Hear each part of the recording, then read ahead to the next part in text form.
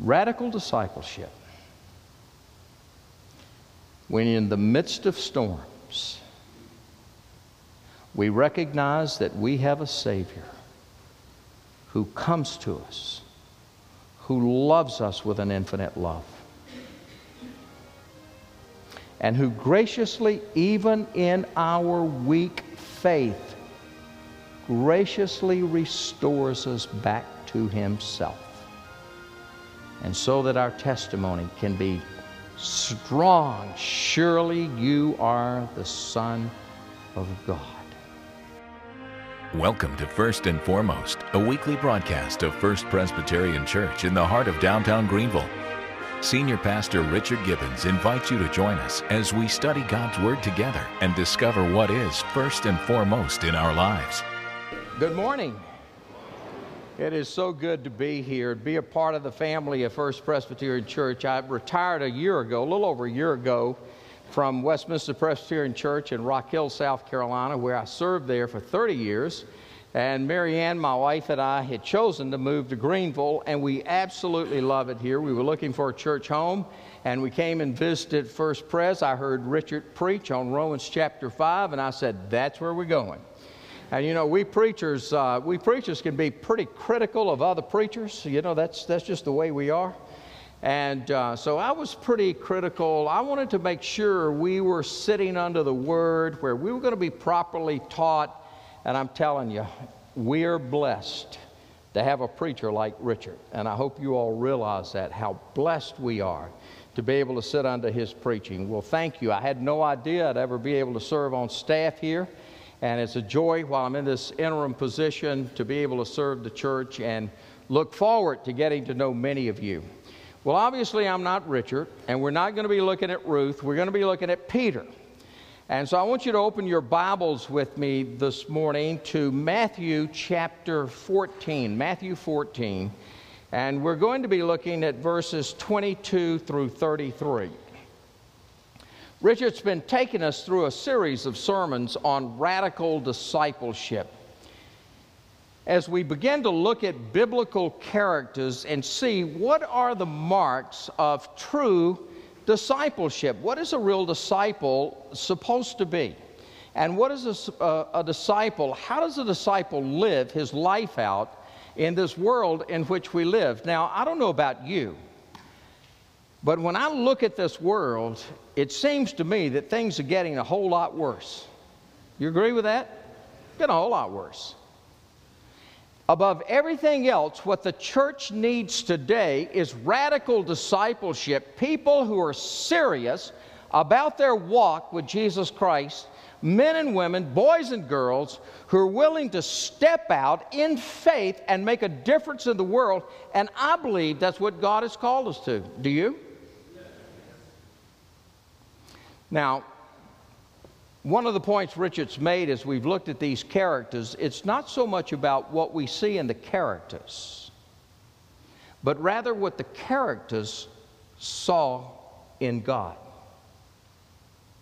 You see, radical discipleship is not manward, it's Godward.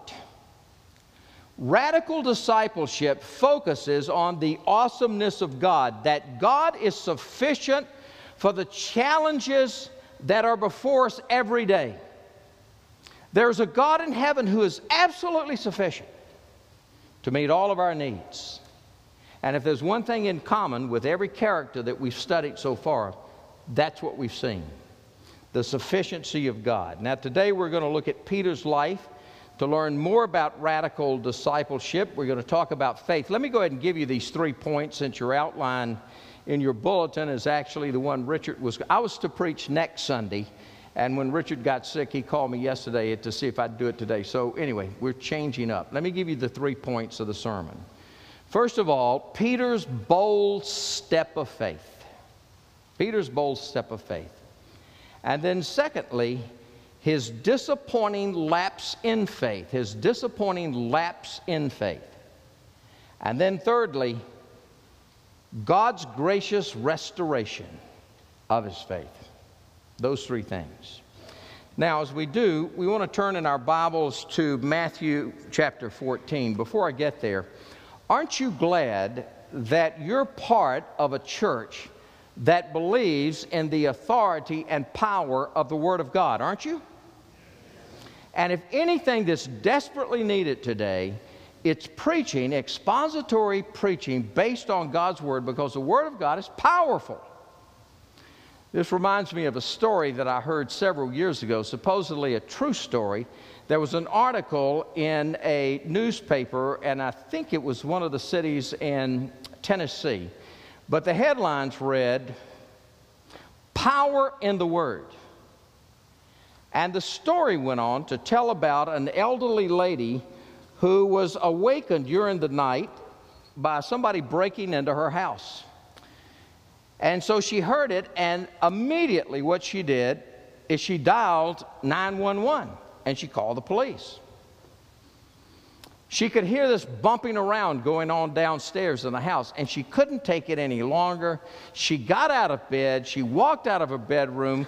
Her bedroom's on the second floor. She looked over the banister, and sure enough, here was a man walking out toward her front door with some of her things in his hands, and immediately she cried out, "Acts 2:38.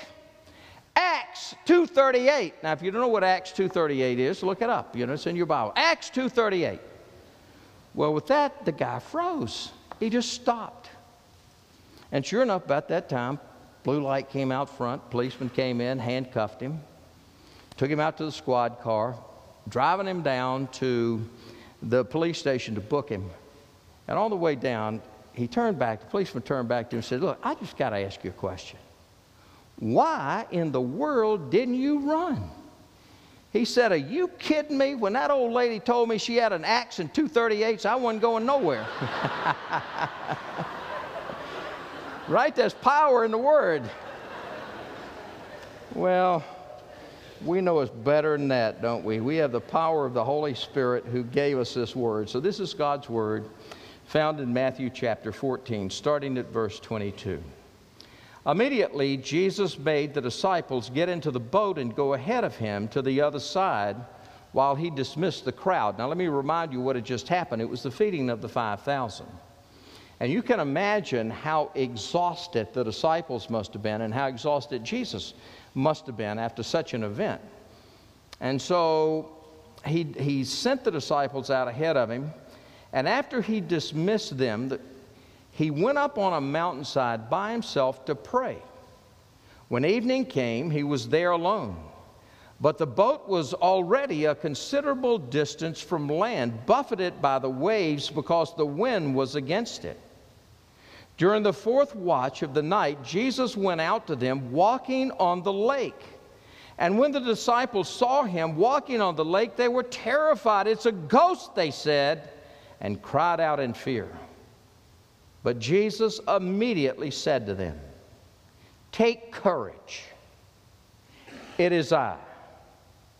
Don't be afraid."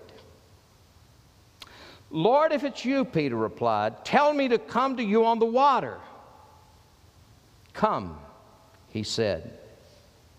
Then Peter got out of the boat, walked on the water, and came toward Jesus. But when he saw the wind, he was afraid, and beginning to sink, cried out, "Lord, save me!" Immediately Jesus reached out his hand and caught him. "You of little faith," he said, "why did you doubt?" And when they climbed into the boat, the wind died down, and then those who were in the boat worshiped him, saying, "Truly, you are the Son of God." This is God's Word. Would you pray with me? We thank you, O Holy Spirit, the very author of these words. Would you now illuminate our hearts, and would you speak to us this morning? We thank you, Jesus, that you're here with us. And we pray this morning that we would hear your voice as you speak to us. For we make our prayer in your precious name. Amen. Peter's bold step of faith. Now, you've got to get the conditions here for a moment. It was the fourth watch of the night, which meant it was somewhere between 3 a.m. and 6 a.m., probably dark. The disciples had gotten in the boat. Jesus sent them out in the boat, and they had gone out probably right toward the middle of the Sea of Galilee. And while they're there, a storm came up. The wind came through, and that's not uncommon on the Sea of Galilee. I've, for the last several years, taken people to Israel. And it was, I think, the last couple of times ago that we went, we actually had a storm. I was reading this story, and we actually had a storm on the Sea of Galilee. Now, tell me that wasn't meant to be. You know, we had everybody out there, and I'm reading this story, and sure enough, this wind comes whipping up, and it comes across the lake, and you feel it, and the boat starts moving. Now, it was nothing. I don't think it was anything like what Peter was going through this night, because here was this storm, blows in, wind is blowing, it's pouring down rain, the boat is rocking. It doesn't take the disciples long to realize that they've lost control of the boat, and they are fearful, they are scared. Fear gripped them. Now, let me remind you where Jesus was. Did you notice this when I read it? It said, He dismissed them and sent them to go to the other side. Where did He go? He went up on a mountain alone to pray. I've thought about that. What do you think He's praying about? I believe that His watchful eye was upon those disciples because He knew He's omniscient, right? And omnipotent. He knows everything. He's all-powerful. And I'm sure He knew if He didn't ordain this storm, and maybe this was a test of faith, but He knew what these disciples were going to be facing. And what is He doing? He's praying. You do realize that at this very moment, the Lord Jesus Christ is at the right hand of the Father doing what? Making intercession for us. And I don't know about you, but that's pretty comforting to me. When we go through life, and particularly the storms of life, the difficulties of life, that we have a Savior who is aware, a Savior who is praying, a Savior. Notice what Jesus does. He left the mountain and He came out onto the sea. And there the disciples in the boat, absolutely terrified, in the dark, wind blowing, raging sea. Now let me stop there for a minute. Do you understand what's happening here?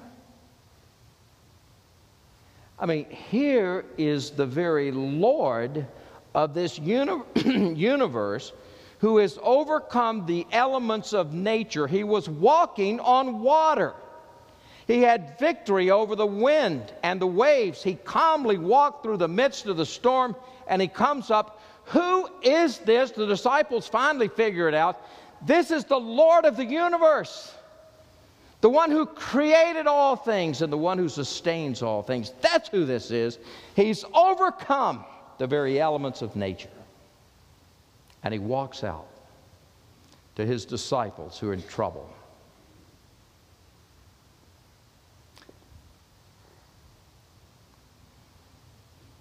Now, what do you think you're doing if you're a disciple and you look up? It's raining, it's dark, you can't see real well, but this figure begins to appear to you. What is their conclusion? What is it?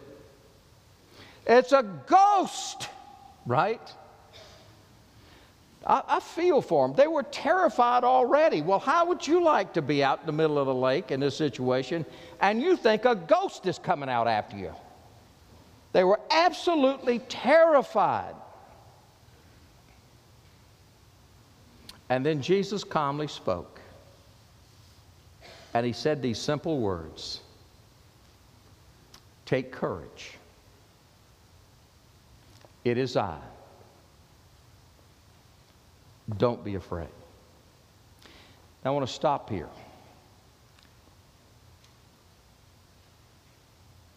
There are storms that we go through in life that are far worse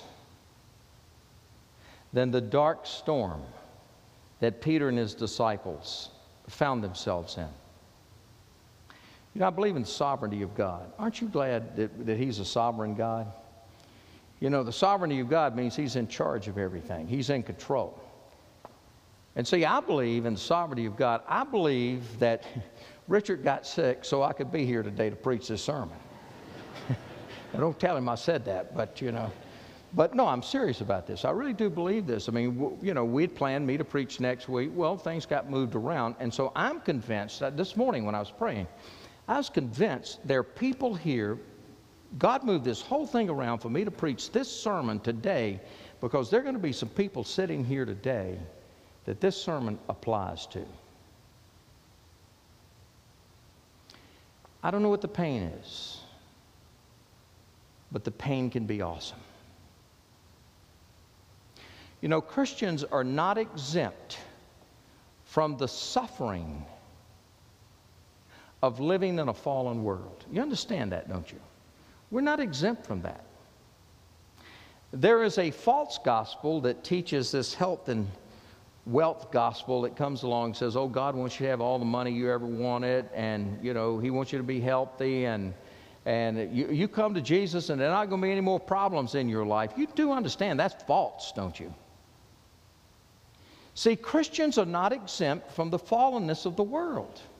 But the huge difference between a Christian and a non-Christian is that we have Jesus who comes to us in the midst of our suffering, in the midst of the storms, in the midst of our pain. We have a Savior who comes to us and who says, take courage. It is I. Don't be afraid. When you pass through the waters, I will be with you. And through the rivers, they shall not overwhelm you. When you walk through the fire, you will not be burned, and the flame shall not consume you. For I am the Lord your God, the Holy One of Israel, your Savior. What was the first word of the verse I read? Come on, what was it? When, right? When you pass through the water. It doesn't say if. We will go through those times of difficulties, those times of struggles. We will go through these storms in life. But here's the difference.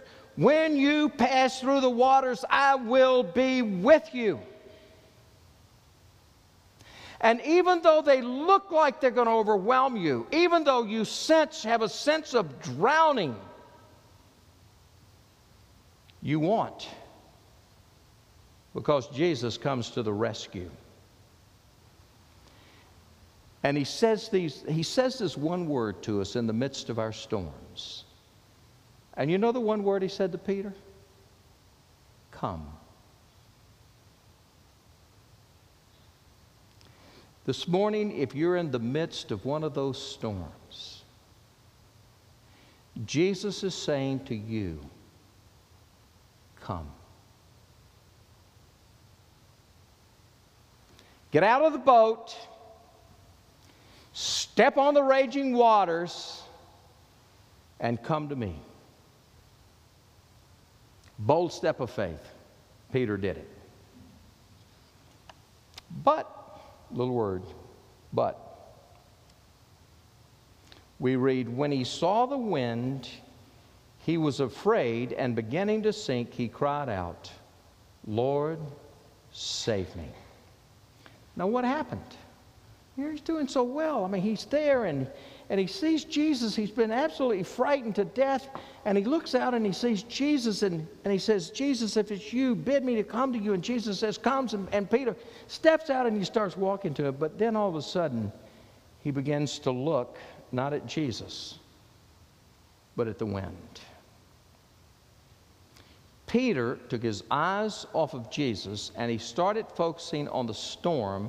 And when he focused on the storm, he realized that the storm could overwhelm him, and he started to sink.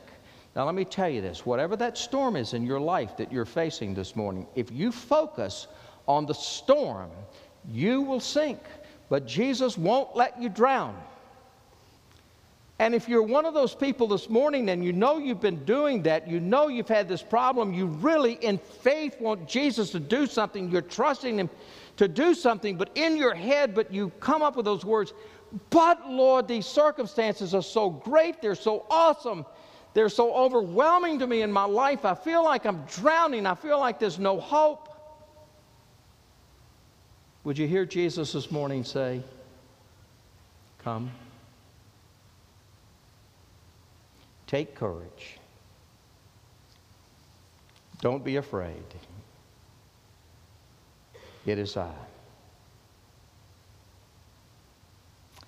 You see, as long as we keep our eyes on Jesus, we'll survive the storms and overcome them.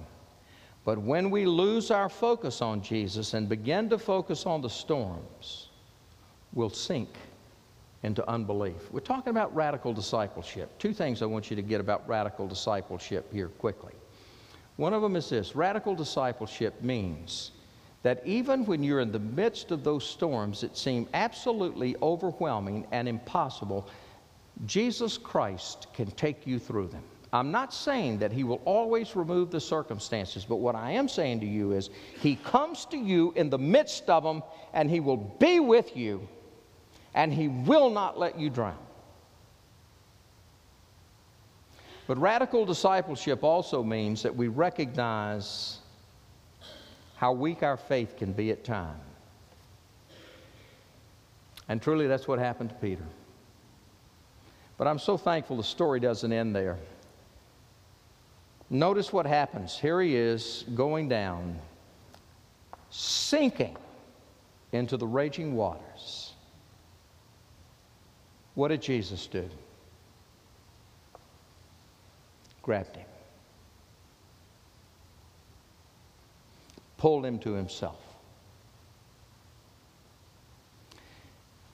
That same Jesus lives and moves among us. And this morning, would you take courage? Because whatever it is that's causing you to feel like you are sinking into despair and hopelessness and discouragement,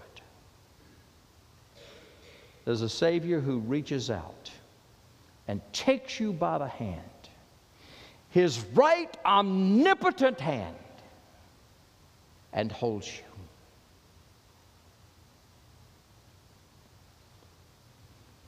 And what happened?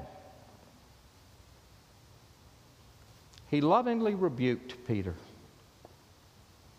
Oh, Peter, you of little faith, why did you doubt? I believe this morning there might be a little loving rebuke coming from Jesus to some of us. Why are you doubting me? Peter, I absolutely had control over all of the wind. I had control over the waves. I had control over the storm. I walked on the water. I'm the supreme master of all things. How does a little raging wind ever stop me from accomplishing my purposes? See it? You see it? Oh, little faith. Why did you doubt? And then Jesus does an amazing thing. They get in the boat. What happened? The wind stopped. Calm. Isn't that a beautiful picture? And what happened to the disciples? And I'm sure, the text doesn't say it, I'm reading a little bit into it. I'm sure Peter was the first one. You are the Son of God.